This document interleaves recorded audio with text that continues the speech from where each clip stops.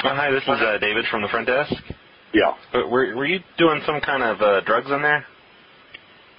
We can smell some. We can smell some under the door. It smells kind of like a meth lab cooking. No. Do you think you can shut that down? We can't have that going on in here. That messes up the rooms. What room is it? 225? Yeah, 225.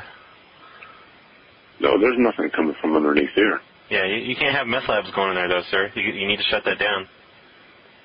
It's a pretty distinct smell coming from under your door. Well, there's nothing in here.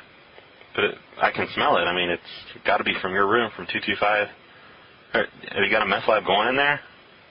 No. I mean, that's bad for you to be in the same room as a meth lab all closed up like that.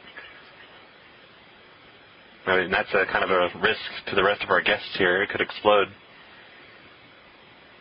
Would you want to come up to the door? I've already been up there, and I could smell it under the door.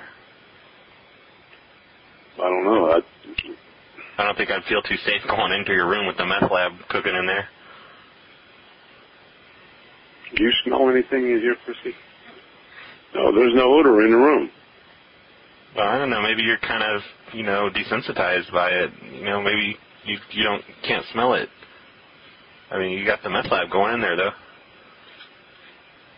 No, not in 225. Yeah. Well, I'm going to come up there later and smell again. I hope I don't smell it again. I hope you decide to turn this off, because otherwise we're going to have to call the police. Well, why don't you just come up to the room now? I don't feel too safe coming in your room, sir. Why? You've got a meth lab in there. So no more meth labs. It's against policy here. Understand? Where are you, at the front desk? At the front desk, yes.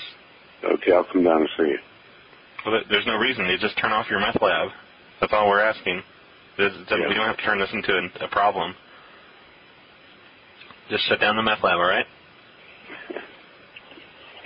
You got it?